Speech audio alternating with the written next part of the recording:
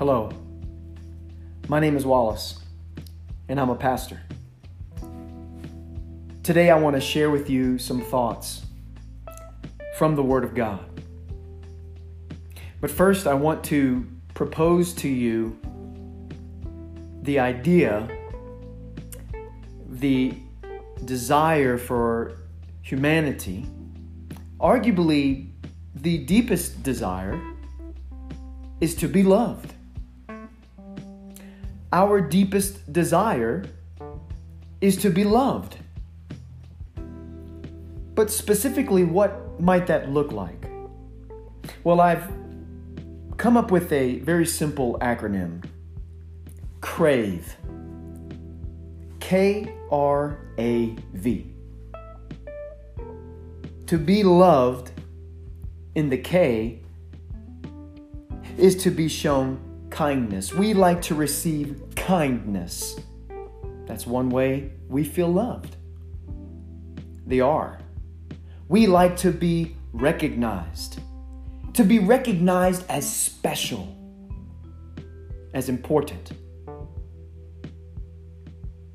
That's the way we might feel loved. The A. We like attention. We like for folks to show us their attention, to give us their undivided attention. And then the V in crave is valued. Yes, I like to be valued by others. It feels good. When folks show me kindness, I feel loved. When folks recognize me, see me as someone special, I feel loved. When someone shows me attention, undivided attention, man, I feel loved. And when someone values me, I feel loved. You see, I know this is arguably humanity's deepest desire is to be loved, specifically in these 4 ways. I know because I want to use the example of social media. I know this to be true because we spend so much time on social media seeking after this, seeking to be loved.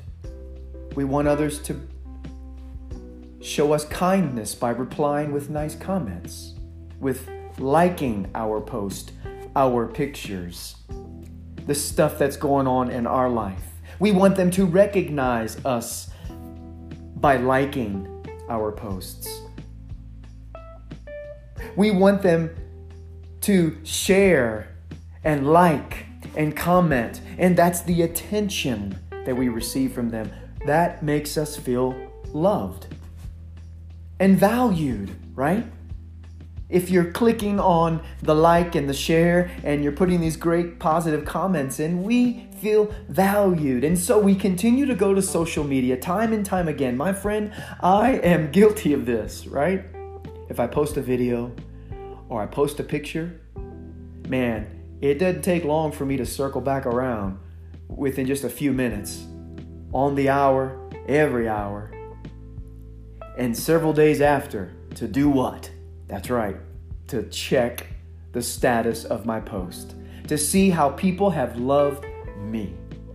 The kindness, the recognition, the attention, and the value. I'm looking for it there.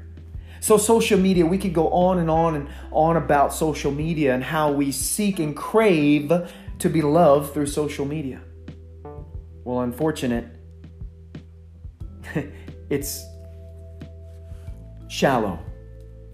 Unfortunately, it's not the love that we truly need, but that's the way the enemy tries to deceive us and substitute for the love of God. You see, we could use so many biblical texts. We could use so many verses or so many illustrations of God's love, but I want to focus on one verse. It's one of my favorite verses, and it's from the Psalms, and it's specifically Psalm 34, verse 7. This psalm falls into the category of praise psalms. David is praising God because of his goodness, because of his faithfulness, because God is with him. God delivers him. God never abandons him. So out of that truth, he then praises God for God's faithfulness. Specifically here in verse 7, and I want to read it for you. I'm reading for the NET translation, the New English translation. Psalm 34:7. It says, "The Lord's angel camps around the Lord's loyal followers and delivers them." That word delivers them is important. What I want you to know about that word delivered, let's just expound on it a little bit. For someone to deliver me, I envision someone grabbing me by the hand and pulling me out of a storm, escorting me through the storm, never letting me go. That's showing me kindness, especially when I know I don't deserve to be pulled out of the storm, because potentially I put myself in that storm by a poor choice. Not always the case, though. But for someone to deliver me, to pull me out of there, they're showing me kindness. They're recognizing me as special. They're giving me their undivided attention because they have reached out and grabbed my hand to pull me through. They value me. That's why they grabbed my hand. Because they value me. They want me to get out of the storm. They want to pull me through the storm. They want to be with me in the storm. So when David says that God is his, or God is the one who delivers him, here in verse 7, Psalm 34, that's what he's saying. But I want to take it up a notch. That word deliver in the English, in the Hebrew, is a participle. It's a participle. What does that mean? It denotes ongoing action. That God never ceases to deliver me. He never lets go of my hand in and through all of life. He never ceases to deliver me. He's the same God yesterday, today, and tomorrow. If he's a deliverer, then he never ceases to deliver. It's powerful stuff. It's beautiful. The God of Abraham, Isaac, and Jacob. The God of the living and not the dead. The God of Israel.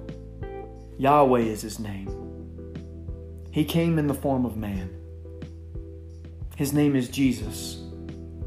Jesus, the Messiah King, who came to the earth and died on the cross for us, was buried in the grave and rose again 3 days later, and now seated at the right hand of the throne of the Father. And what is he doing?